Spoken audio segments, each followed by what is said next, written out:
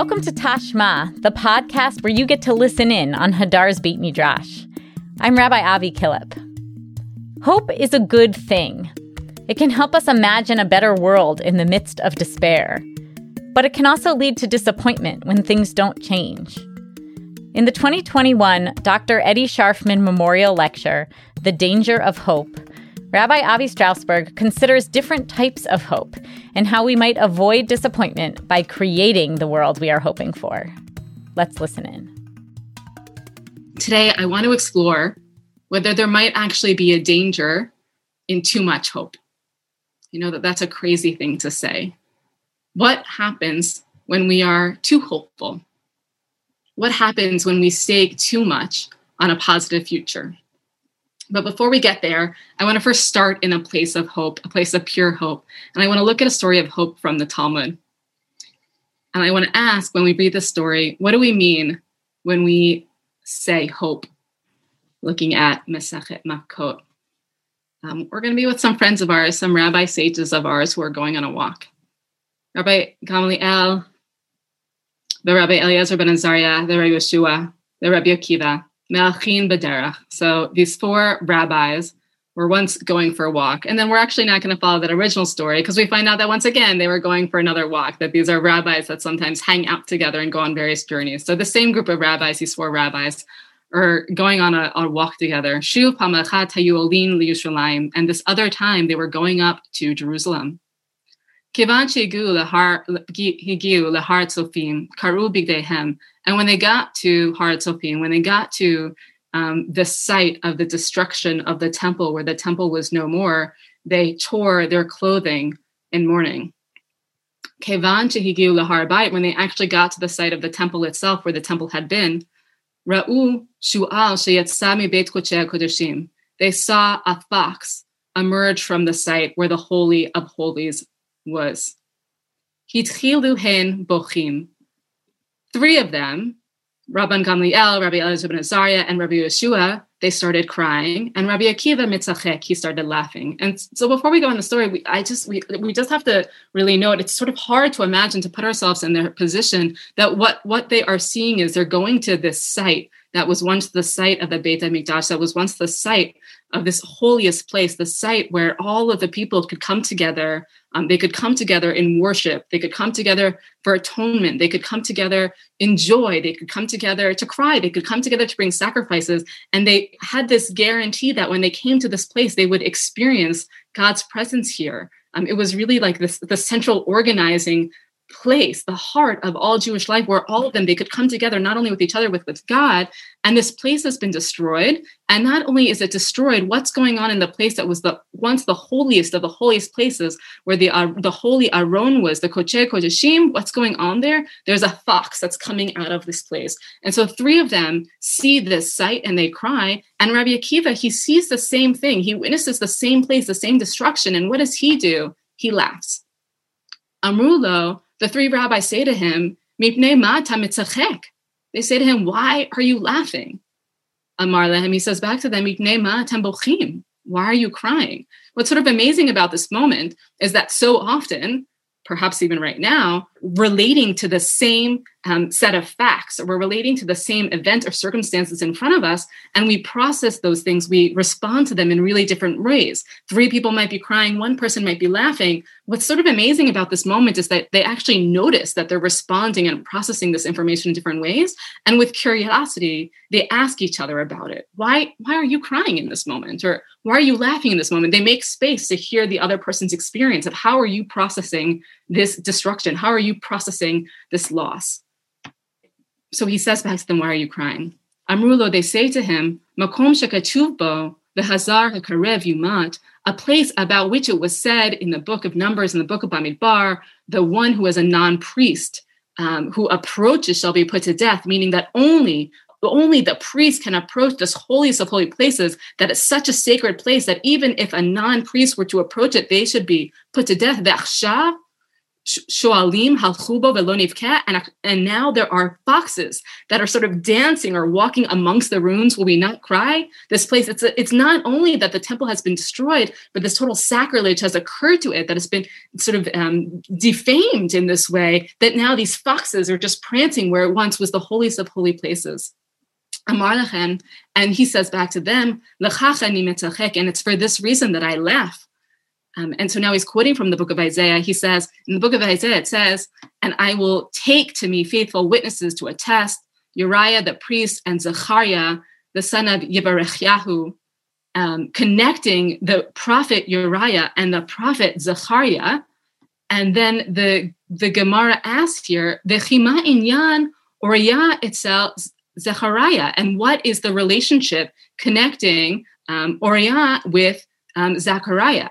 And then it says, Uriah b'mikdash rishon veZechariah b'mikdash sheni, that Uriah was prophesying during the first temple, and Zechariah was prophesying during the second temple. So why are they being brought together? Ela tala katuv nevuato shel Zechariah b'nevuato shel Uriah. That the text, the reason why they're being brought together in this one pasuk is the prophecy, the second prophecy from the second temple from Zechariah is being tied, is being connected to, is being made dependent to the first prophecy, which is to say that the second prophecy, we're only going to know if the second prophecy comes through, the later prophecy, if the first prophecy also happens. So what's the first prophecy that's so important now? In the prophecy of Uriah, it's written, therefore, for your sake, Zion shall be plowed as a field, and Jerusalem shall become rubble, and the Temple Mount as the high places of forest. This is a prophecy of the destruction of what's going to happen. This is a prophecy of great sadness, that what's going to happen in Jerusalem, exactly what we're seeing now, that it's going to be destroyed, it's going to be rubble, and it's going to be like the high places of the forest, meaning a place that is so desanctified that what happens there, foxes play there, foxes run, where the Holy of Holies once was. And it said in the prophets of Zechariah, it is written, there shall yet be elderly men and elderly women sitting in the streets of Jerusalem. This is a prophecy of comfort. This is a prophecy that someday Jerusalem will be built again, and the elderly men and the elderly women and the people will fill these streets, this area that is now rubble, that is now destroyed, that is now desolate ruins with the foxes acting sort of as owners there in the space, will be refilled again with the elderly men and the elderly women. And so Rabbi Akiva is saying, until the prophecy of Uriah was filled, I was afraid that the prophecy of Zechariah would not be filled. Until I saw that the destruction happened, that one was fulfilled, I didn't know that this hope-filled prophecy would be fulfilled. Now that the prophecy of Uriah was fulfilled, it is evident, it is clear to me, I can say with certainty that the prophecy of Zechariah remains valid. And so the sages say to him, they say, Akiva, you have comforted us. Akiva, you have comforted us. Akiva nichamtanu, Akiva nichamtanu.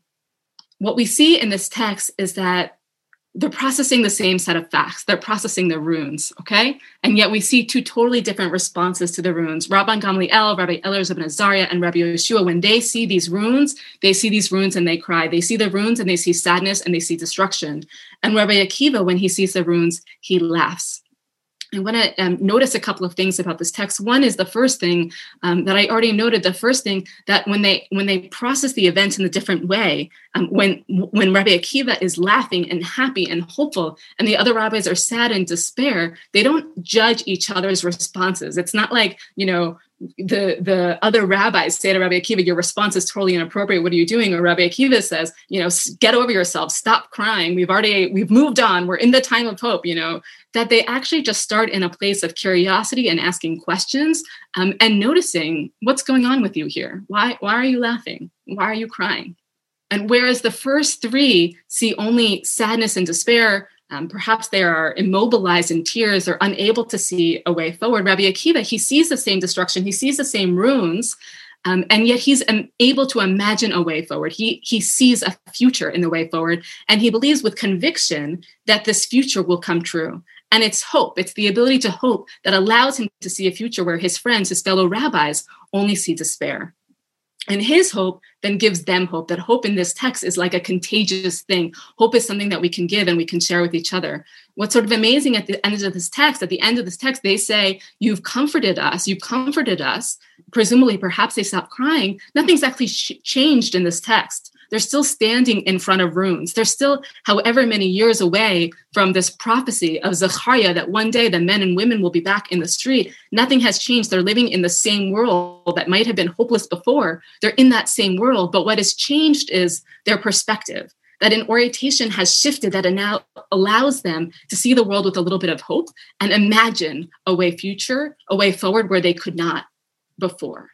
I want to look now to a text by former president of Czechoslovakia, Václav Havel. He has this beautiful teaching on hope as being about a perspective, hope as being about a stance that in some ways is really similar to Rabbi Akiva here in Makot, but in some ways is really different. So who was this former president, Václav Havel of Czechoslovakia?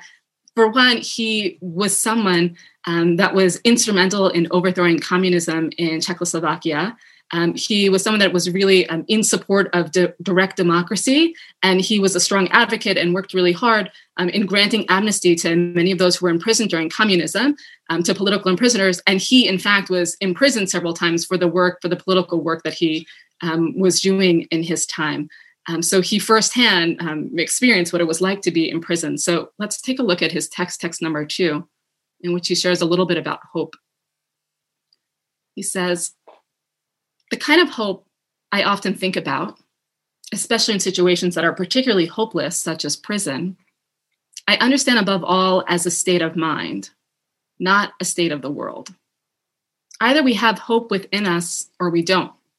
It is a dimension of the soul. It is not essentially dependent on the world or estimate of the situation. Right? Hope has nothing to do with the reality of what's going on around us. It's not dependent on the world. Hope is not a prognostication.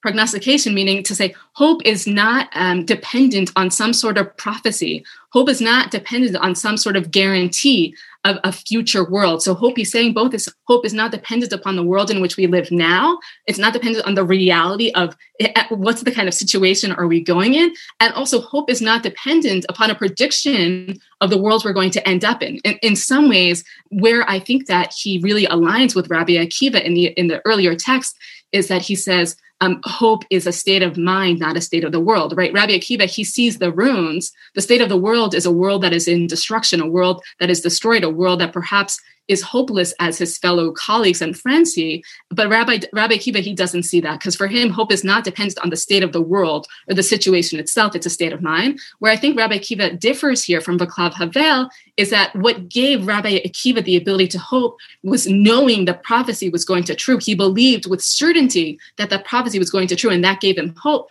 Whereas what Václav Havel is saying here is that hope is not only not dependent upon the world we're in, it's also not dependent upon a certain prediction that something is going to even turn out for good. Rather, it is an orientation of the spirit. It's an orientation of the heart. It transcends the world that is immediately experienced and is anchored somewhere beyond its horizons. Hope in this deep and powerful sense is not the same as joy that things are going well, or willingness to invest in enterprises that are obviously headed for early success, but rather in an ability to work for something because it is good, not just because it stands a chance to succeed. The more perpetuous the situation in which we demonstrate hope, the deeper the hope is. Hope is definitely not the same thing as optimism. It is not the conviction that something will turn out well, but the certainty that something makes sense regardless of how it turns out. What's sort of so amazing here for Rabbi Akiva, what gave him hope is the certainty, now that I have seen that the first prophecy has come true, the prophecy of the destruction, the prophecy of the Temple Mount being turned into a forest where the foxes roam, I know with certainty that the second prophecy will come true. Here, Václav Havel is saying something different. He's saying the thing that we are certain about is not the future. It's the certainty that something is good, that something makes sense, this thing that we're pursuing, this thing we believe in, even if we don't know with certainty how it's going to turn out. In short, I think that the deepest and most important form of hope, the only one that can keep us above water and urge us to do good works, and the only true source of the breathtaking dimension of the human spirit and its efforts, is something we get, as it were, from elsewhere. right? That hope is something that's not only not connected to the realm we're in now, it's not connected to the certainty that something is going to go our way in the future, but hope is actually something that comes from beyond. It is also this hope above all, which gives us the strength to live and continually to try new things, even in conditions that seem as hopeless as ours do here and now. It's the hope that gives us the strength to keep trying, to keep experimenting, to keep pushing, to keep trying to make things better, even in moments that feel hopeless. So we see here that hope is a state of the mind. He's saying that hope is the state of mind that's independent of the circumstances around us, or even the likelihood that something we're working on will come to fruition. Rather, it's this orientation of the heart, and without it, we would not be able to work towards the things that we believe in, the things that are good. In both of these texts, in the text from Raklav Havel here, and in the text from Makot, we see that hope is indispensable. For Rabbi Akiva, hope is tied to prophecy, and hope is tied to the certain belief that good will come. Whereas for Havel, hope is independent of the world we're in. It's independent of where we're going, and rather it's an orientation of the heart. It's an orientation of the spirit that's independent of our circumstances. But for both of them, hope is an orientation that gives us strength, and it allows us to imagine a better future that is more hopeful than the one in which we currently inhabit. What's standing out to you about these texts? How do you understand hope in these texts? And what do you see as the role of hope right now? So a couple of people are noting this connection and also the question of what's the relationship between hope and faith, though I'm happy to talk it out loud a little bit and for people to, as we're reading the text on, to come back to it. It sort of depends a little bit on what definition of hope you're in, for one thing, I think, I think that if you're in Rabbi Akiva's definition of hope, where there's there's a guarantee, a certainty, I don't know. I feel like hope still feels to me, and this differs from what Havel was saying there, but hope still feels like it's contingent on a positive outcome happening at some point. It's contingent upon the thing that I am hoping for happening. I'm hoping for something in some way or in some time to manifest this thing that I deem as positive, where I feel like faith is a little bit more handing it over. Whether that's handing it over to God or handing it over to forces that are beyond us. I think faith might sometimes be accepting, I'm not even sure what the positive outcome is. I don't know how we're going to get there, but I'm just going to have faith that there is something beyond me that I don't understand. And I'm going to trust and have faith in that, where maybe hope is, I have a certain type of hope. I have a certain outcome. And it's how much confidence do I have that we're going to get there? Or what am I doing to get us there? Do you know when did Havel write this? Was he still a dissident, or was it after communism fell and he became president and was looking back? That's a good question of when he wrote. I know that he went in and out throughout so much of the period of these times of being imprisoned and not. So I'm not exactly where it falls in his personal narrative.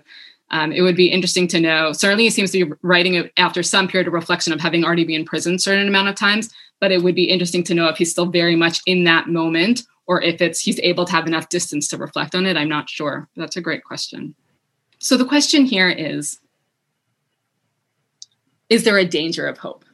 What happens when, like Rabbi Akiva, we tie our hope too closely to prophecy, to a certain belief that a certain outcome will manifest? What happens when that outcome is slow to come, or what happens when that outcome never materializes at all? What happens to our hope then?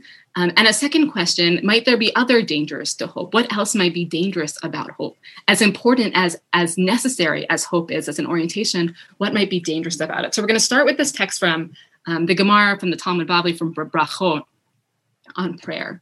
Kol ha'ma'arich betfilato u'me'ayen ba, sof ba lidei ke'ev lev. So anyone who lengthens their prayer and really is sort of in it closely, really spends their time in it, is deep within it, ultimately will come to a hurt heart, as it says in Mishlei Tochelet Memushacha Machala Lev. That hope that is made to wait, hope that is delayed, hurts the heart, makes the heart sick. And so Rashi on this line here, what does it mean? Anyone who lengthens their prayer, me'ayenba, is sort of in it closely, looking closely into their prayer. Rashi says on this, what is this me'ayenba? Omer belibo she'ta'aseh bakashato lefi shehitpalel b'kavana. This is the person who says in their heart that God should perform the thing that they asked for them, should perform their request because they prayed with so much kavanah. So it's in a sense, what does it mean to be me'ayen, to sort of be so deep in our tefillah, to be lengthening it? You would have thought that actually to lengthen one's prayer and to really put a lot of kavanah would be a really good thing. But what's a potentially a bad thing is when we're sort of so deep in our prayer that we hang sort of our certain goal that we're trying to get out of it, our request, we hang it on our prayer and we say, oh, if I pray with enough kavanah, then it's going to come true. God is going to make it happen. This is the person that's going to come to this hope that doesn't come to fruition. This hope that is pushed off makes the heart sick. So what does this mean? Hope that is deferred makes the heart sick. This is the first we're hearing of there might actually be something problematic or dangerous about hope, that hope can actually hurt us. Hope can actually make us sick in a way. So I want to offer two examples of this, of what does it mean hope deferred makes the heart sick. One is a sort of a sillier example. I'm thinking about my 5-year-old, and he was earlier in the pandemic, which has now been going on for so long. He was waiting to receive a certain Lego set that he was really excited about with, so many pieces. And he was like, for the first week where he was waiting, I don't know, it was like for some holiday or a birthday or something, and it was a few weeks away. And for the first week, he was so excited and so happy, and it gave him so much energy and so much hope. And then the second week came, and it was still not time for him to receive this Lego set that he was really excited about. And then he started getting sort of like cranky and miserable, and when's it coming? And when's it coming? The third week, and then he's like totally destitute. He can't wait anymore. He's so broken. He's so crushed. Ultimately, he got the Lego set, and then he was very pleased, but that he went on this journey from being like so energized, excited, and hopeful to now feeling sort of crushed and downtrodden to sorely like deep in depression. I'm never going to get this Lego set, until ultimately he got it. That this hope that is pushed off when we are made to wait and the thing that we are wanting doesn't come on our timeline, that it not only might take us to say we start out here, hope takes us up here, and then we get back to here, but actually it brings us down. We end up, sort of deeper in the sadness than we would have been had we not had hope in the first place.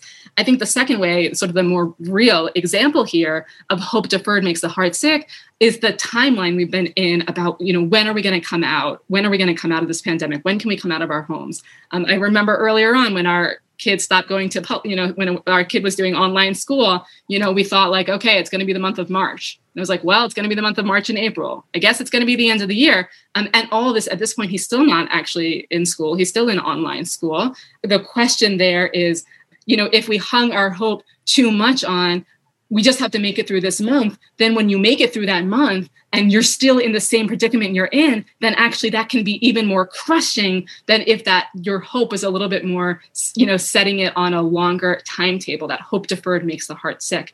And so the question here is, how do we maintain a stance of hope? Because that hope is so important, as we saw in those earlier texts, that orientation of hope. How do we maintain a sense of hope while also protecting ourselves in the events that our hopes don't materialize on our timeline?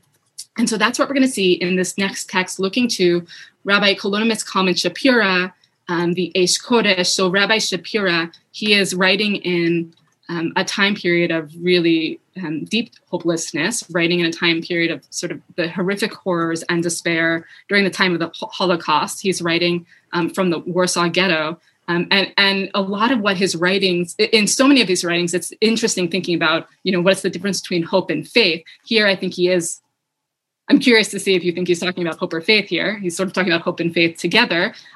But so much of his writing is really sort of exploring or urging, what does it mean to be a person of faith? Even in this moment where you're living in such a hopeless world, even this moment of total despair, how do we have faith and maintain faith in this moment? But in this piece, at this moment, what are the dangers of hope here? What happens when we actually have too much hope and a certain outcome happening on a certain timeline, the danger of that hope? So how do we simultaneously maintain hope, but also protect ourselves? How do we hope in a way that is safe?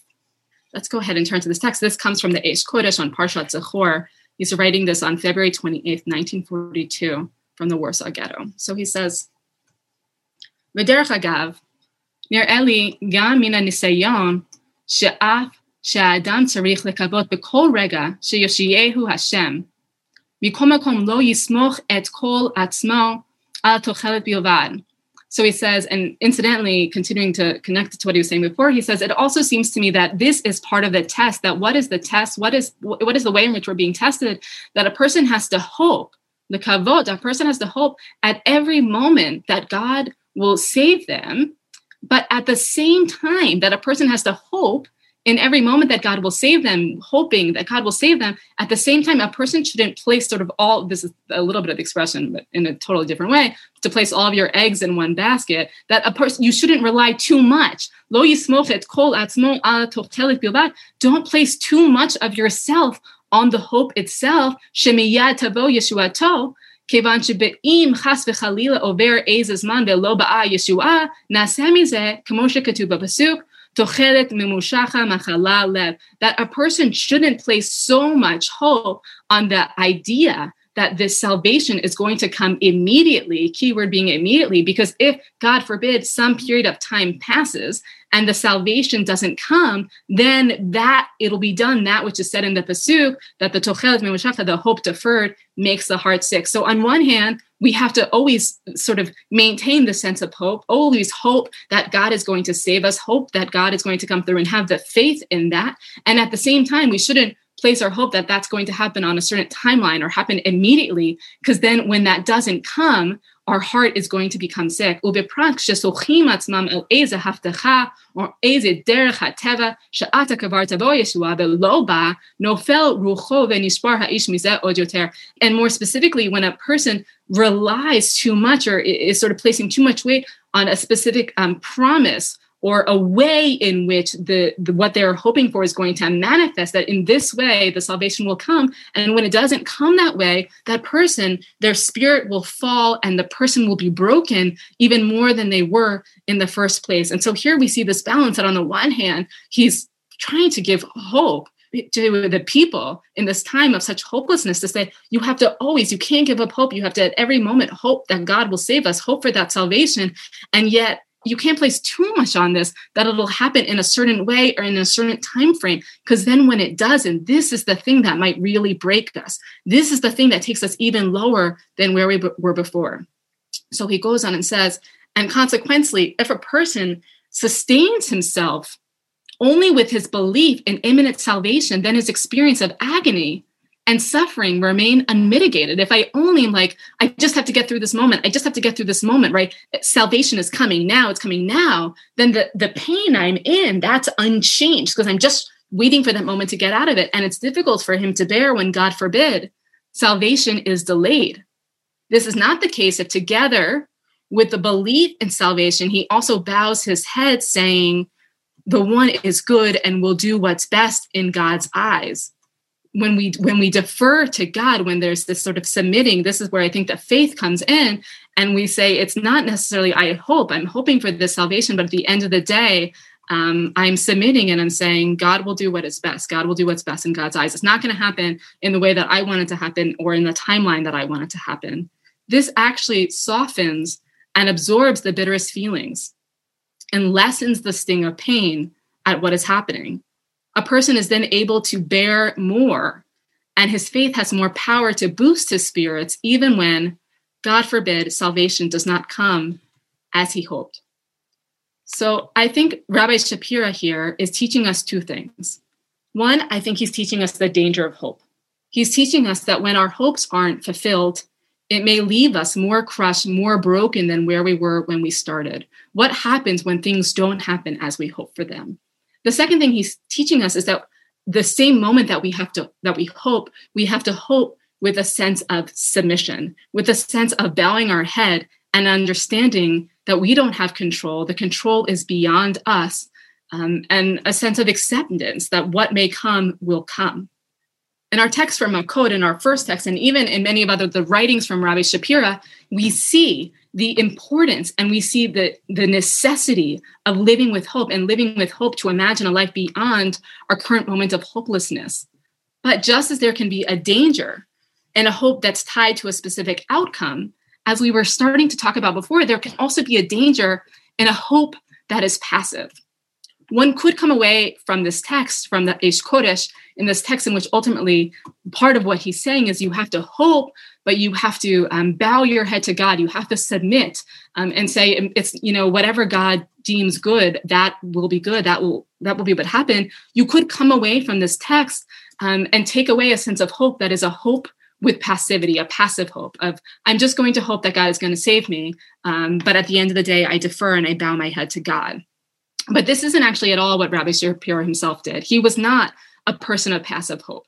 Actually, what he did is that he continued during the time of living in the Warsaw Ghetto, during the time of the Holocaust, he continued running Jewish life to its fullest, to the best that he could, even at extreme risk to himself, extreme risk to those who were helping with him, continuing to make sure that babies were being circumcised, that was able to happen, continuing to make sure that people were able to go to the mikveh, continuing to make sure that there was regular prayer and minyan happening, that there was a Beit Midrash and learning. There was actually nothing passive about Rabbi Shapiro's hope at all, that on one hand, he was hoping and he was saying, submit to God. And on the other hand, he was actually still very active in his hope and taking a lot of agency and continuing to the best of his ability to make sure that Jewish life could exist, even when so much control was being taken from him. Hope itself doesn't manifest the change in the world in and of itself. The question is, what do we do while we're hoping for the world to become the world we wish it would be? What is our role in manifesting the world that we're hoping for? What is this thing that we're talking about? Hope. Is hope something that is activating and energizing, that is pushing us forward? Is hope something that is passive, that we just sort of hope for this day, but that we ourselves don't feel any agency? And I now want to turn to another text by Rabbi Shapiro from a different work of his, Hachsharat Evrachim. He's going to talk specifically to this. He's going to talk of what it means to, what does it really mean to want things when you live in a world that is not the world that you want to live in, or when you yourself are not the person you want to be, and there is something that you want, there is something you hope for. He's going to talk about the difference between hoping for something versus really willing and making it happen in the world. So that's where we're going to go now to this text from Rabbi Shapiro. So he says, if you want to measure yourself and to know if you have ascended, or God forbid, if you have descended over the course of the past year or two, look toward your desire, but just toward your desire, not toward your blessing.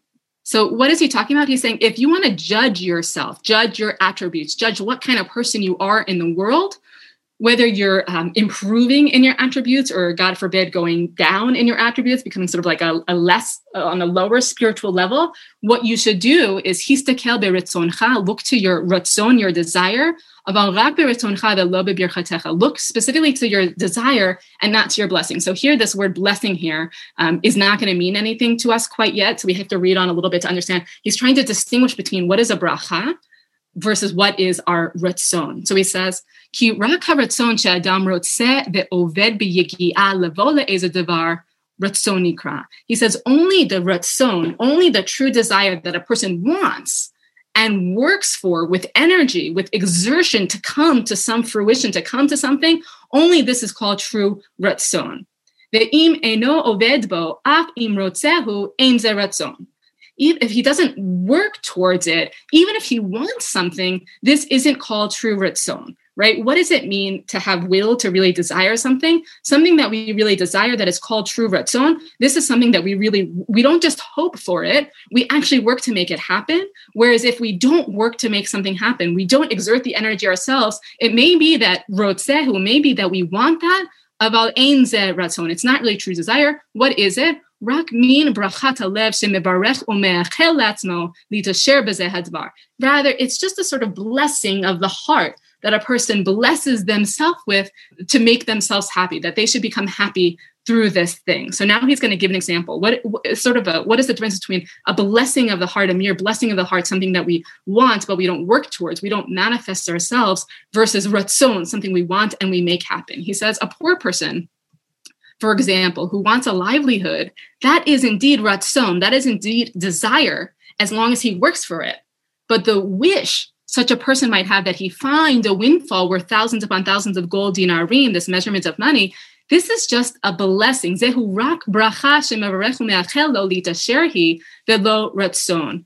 if a person just wished to suddenly come upon a mountain full of gold, this isn't a real ratzon. This isn't real desire. They're not doing anything to make this happen in the world. This is just a nice blessing that I bless myself with, that I should become rich. It's not true desire. So he goes on to say, so too, every Jew has a will to be righteous, but this is only a bracha. It's only a blessing that he blesses to himself, that he will wake up in the morning and find himself to be a righteous person. But this is not real desire. If you don't work toward it, it's not ratzon. It's just a nice bracha. It's just a nice thing that you say, right? This is passive hope. It's a passive hope. I hope one day I wake up and I'm a better person. I hope one day I wake up and the world is a place more filled with chesed. I hope one day I wake up and there's less poverty in the world and people have what they need. If we don't actually work towards it, that's not ratzon. It turns out that's not our real will. That's just a nice blessing that we bless ourselves with. That's a passive hope. Only the level and status of sanctity that a person desires and works to arrive at is called ratzon be'emet, is called a true desire. What Rabbi Shapira here is teaching us is he's teaching us the difference between what we want, what we passively sort of want for ourselves, that blessing, that hope we have for ourselves or for the world. I hope that the world becomes a better place. I hope I become a better person, and what we desire, and that a blessing for ourselves versus something that is true ratzon. What we really desire, we don't just hope that it manifests, we actually have to work for it. And if we want to be better people, we have to make ourselves into better people. If we want to live in a world of more chesed, we have to bring the chesed into this world. Otherwise, we have to admit to ourselves that it's not really our ratzon, it's just a bracha, it's just a nice blessing. Hope is important. As Havel writes earlier, and as we read, hope gives us the strength to live and to continually to try new things, even in conditions that seem as hopeless as ours do here and now. But a passive hope, just a bracha, a nice bracha that we say to ourselves, is not good enough. Rather, hope has to be paired with action.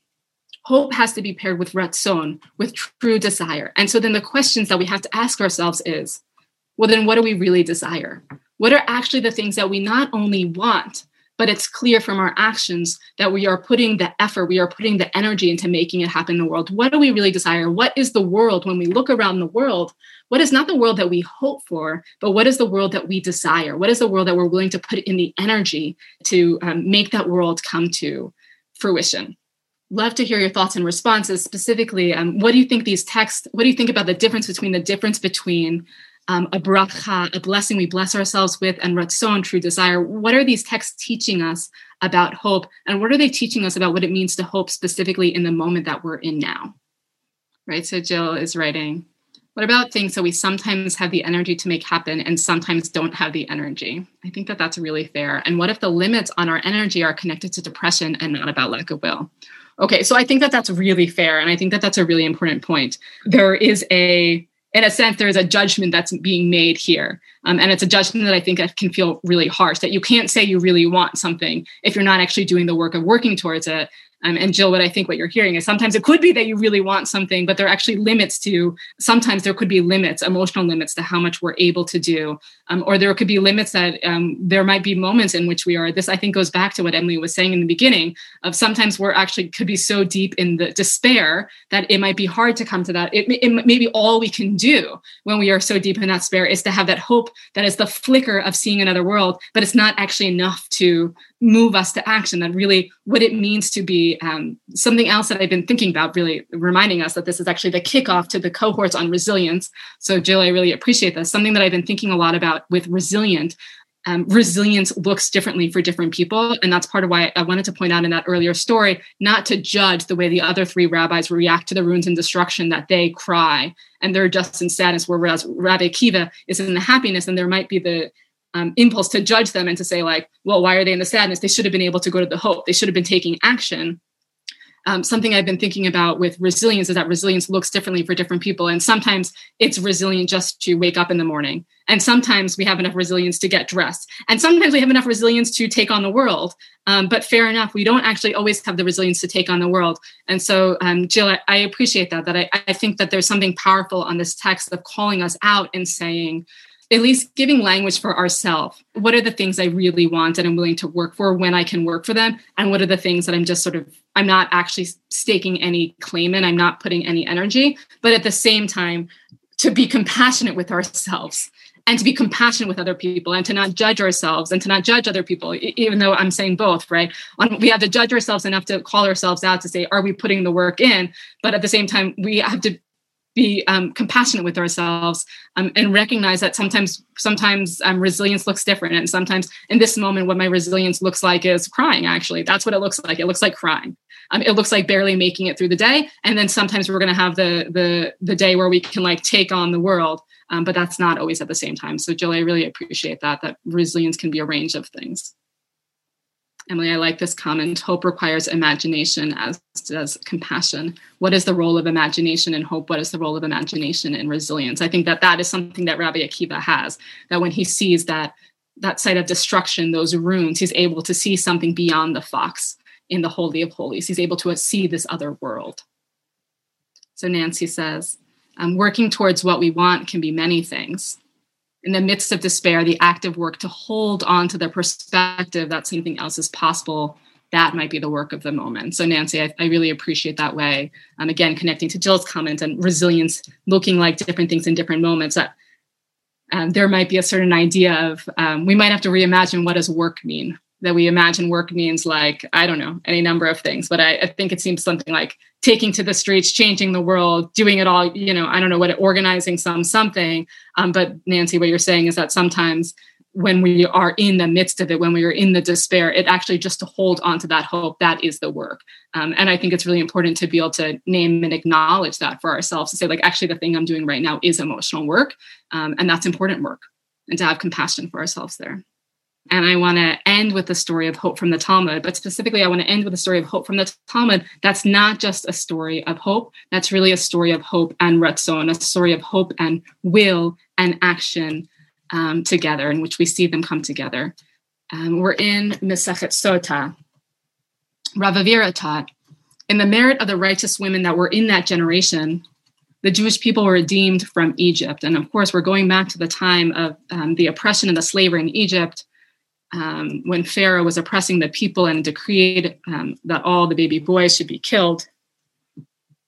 And yet, as a result of the righteous women, the Jewish people were redeemed from Egypt. So what did they do that were so righteous? What was the way in which they helped us get redeemed?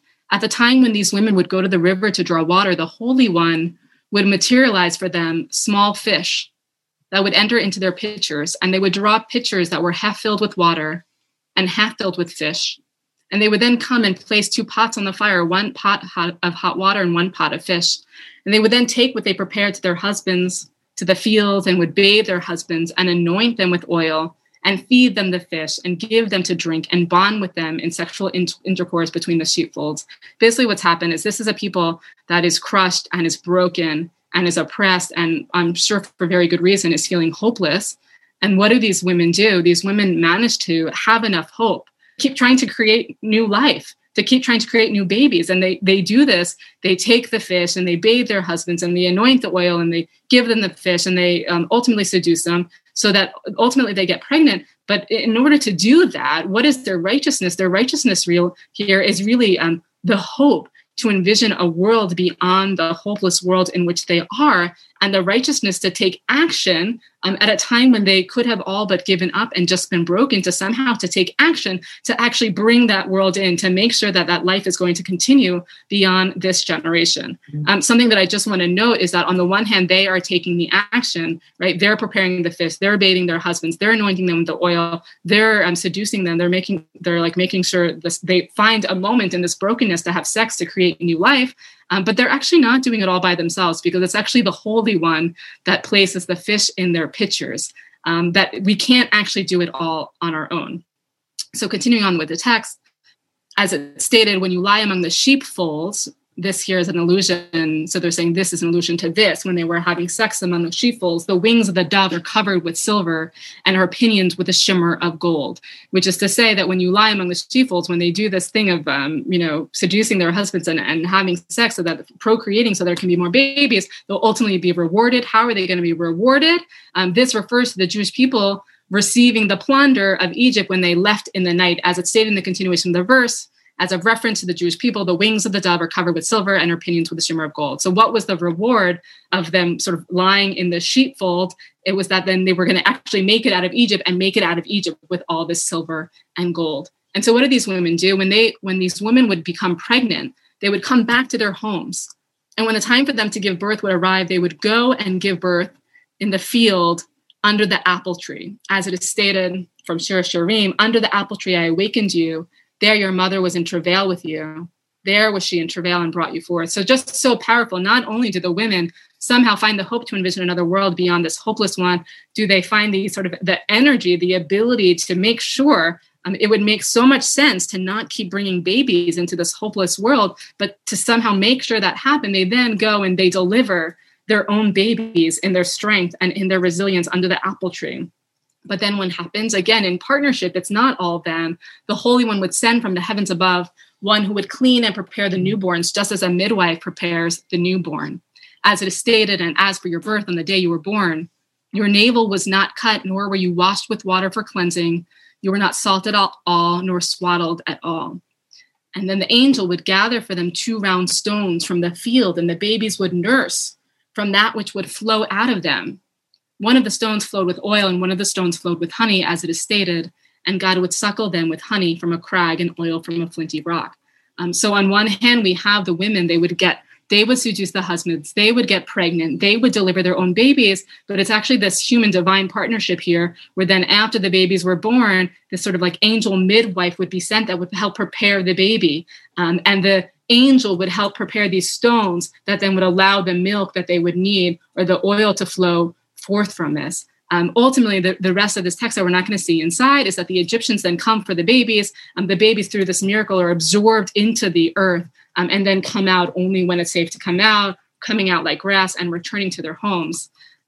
I want to share this text here for a couple of reasons. One, I think that this is a story that's both about the importance of human agency and also divine agency. That this story is teaching us that we can't actually do it all on our own. The story doesn't exist without God providing the fish for them, or the midwives, the angel sort of midwife coming in and helping care for the baby. And at the same time, we also can't just sit there and hope that things turn out okay. That's not what the women in the story did. They didn't just hope that somehow they would wake up in another world and then the next day would be a better day. They actually somehow had the hope, but also took the action to help ensure that there would be another generation to see the next day.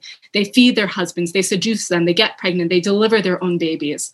Had the women just hoped for the next generation, that the next generation would come, it's not clear what would have happened, but they hoped, and they took action. I want to turn and look at the words of Rebecca Solnit. She's a writer and an activist. She's going to take us through a lot of the different things that we've seen in hope in this session. She says, to hope is to gamble. It's to bet on the future, on your desires, on the possibility that an open heart and uncertainty is better than gloom and safety.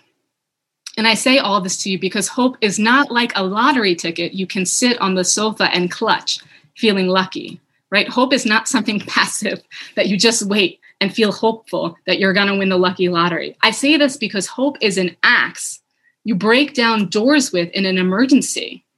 Because hope should shove you out the door, because it will take everything you have to steer the future away from endless war, from the annihilation of the earth's treasures and the grinding down of the poor and marginal. I love that line. What is the metaphor that you would use in your own life to think of hope? Is hope a lottery ticket? Is hope an axe that you use to break down doors? What is that metaphor you would use for hope there? Hope just means another world that might be possible, not promised, not guaranteed. Hope calls for action. Action is impossible without hope. And so here we see this text actually, she's not directly referencing, but I'm saying it's referencing 2 different things. One is, this is a little bit different than the hope of Rabbi Akiva. Rabbi Akiva, what gave him hope in the beginning was that guaranteed future. Now that I've seen the first prophecy, I know the second will come true. Hope, unfortunately, isn't always like that. Sometimes, in fact, as the Eish Kodesh was teaching us, as Rabbi Shapiro was teaching us, that when we tie our hope so closely to a certain future, that actually might be a hope that will break us more than had we not had that hope. Rather, what is hope? Hope is not a guarantee that something will happen. It's rather just that another world might be possible. And also seeing in the Eish Kodesh that hope is not something passive that we just sit on. It's not just a nice bracha we tell ourselves, but rather hope calls for action, and action is impossible without hope. At the beginning of his massive 1930s treatise on hope, the German philosopher Ernst Bloch wrote, "To hope is to give yourself to the future, and that commitment to the future makes the present inhabitable." So I think she's teaching us, I think Rebecca Solnit is teaching us a couple of things here about hope. One, I think she's teaching us hope is not passive. If we thought that if that is a version of hope, that's not the hope we want to end on. Hope is not passive. Hope and action, they have to go together. And that metaphor that is so powerful of hope is an axe that you break down doors with, that you throw yourself into what is becoming. And that the second idea is that hope is not a guarantee of a certain future. Rather, it is the possibility that another world might be possible. I want to end on a poem by Adrienne Rich. So I just want to note actually the title of the poem, Dreams Before Waking. What would it mean to live in a city whose people were changing each other's despair into hope? You yourself must change it. What would it feel like to know your country was changing? You yourself must change it. Though your life felt arduous, new and unmapped and strange, what would it mean to stand on the first page of the end of despair? So the first thing that I just want to highlight about the poem is the title, The Dreams Before Waking. A couple of things. I don't know about your dreams that you have before waking, but normally my dreams before waking are anxiety dreams in which everything is going wrong. And so powerful in this poem to imagine a different kind of dream before waking that might be possible. Instead of anxiety dreams of all the things that we are doing wrong or all the things that are going wrong, but to imagine dreams that are not about the potential for things to go wrong, but actually the potential for things to go right. This dream time might represent is and why is this a poem written as a dream before waking, right? It might be that actually when we're in the reality of the world, when we're in the despair, when we're in the heart of it, it's actually too hard to hope, that we actually couldn't summon up this poem, that we can only summon up that potential of the world that might be possible, the hope of the world that might be possible. That's only something that we can allow ourselves to feel in this sort of in-between space of the dream before waking, because once we wake, maybe it's too hard. But before we wake, there's this potential, this ability. And what if in those dreams before waking, instead of thinking about the potential for things to go wrong, we thought about the potential for things to go well? So that's the first thing. The second thing I just want to highlight there is her language, and to really ask ourselves, what would it mean to live in a city in which we're changing each other's despair into hope? If each of us were changing every person's despair into hope, what would it feel like to live in that city? What would it look like? What would the air feel like? What would it mean to stand on the first page at the end of despair? And what if this moment that we're in right now, what if we don't even know it, but what if this actually is the first page of the end of despair? I want to wish for us the blessing. I want to wish for us the bracha that we may all live in these cities in which we're changing each other's despair into hope. But more than just wishing us the blessing that we live in these cities, that we can change each other's despair into hope, I want to hope that more than that, we actually have the ratzon, that we have the will, that we have the true desire to put the energy in ourselves, to manifest these cities ourselves. And at the same time as we're pairing hope with action, to do it with the comments that I heard from you all, at the same time that we're holding ourselves accountable, that we're holding hope with action together, that we're also holding hope with compassion. And we're holding hope free of judgment, that we're having compassion for ourselves, that sometimes resilience is just waking up in the morning. Sometimes resilience is just holding on to that hope, and that we're having compassion for other people, that sometimes what they need to be doing in that moment is looking at the runes and crying, and hopefully there'll be someone else who can laugh and offer some bit of comfort. But sometimes we are the criers and sometimes we are the laughers. All of that's okay. And all of that is, as someone else said in the comments, all that is the work of holding on to hope in this moment. This episode of Tashma was produced by Jeremy Tabak and Sam Greenberg. Thank you to Michal Birnbaum and Nadav Remez for editing this episode. I'm your host, Rabbi Avi Killip. It's been a pleasure to learn with you.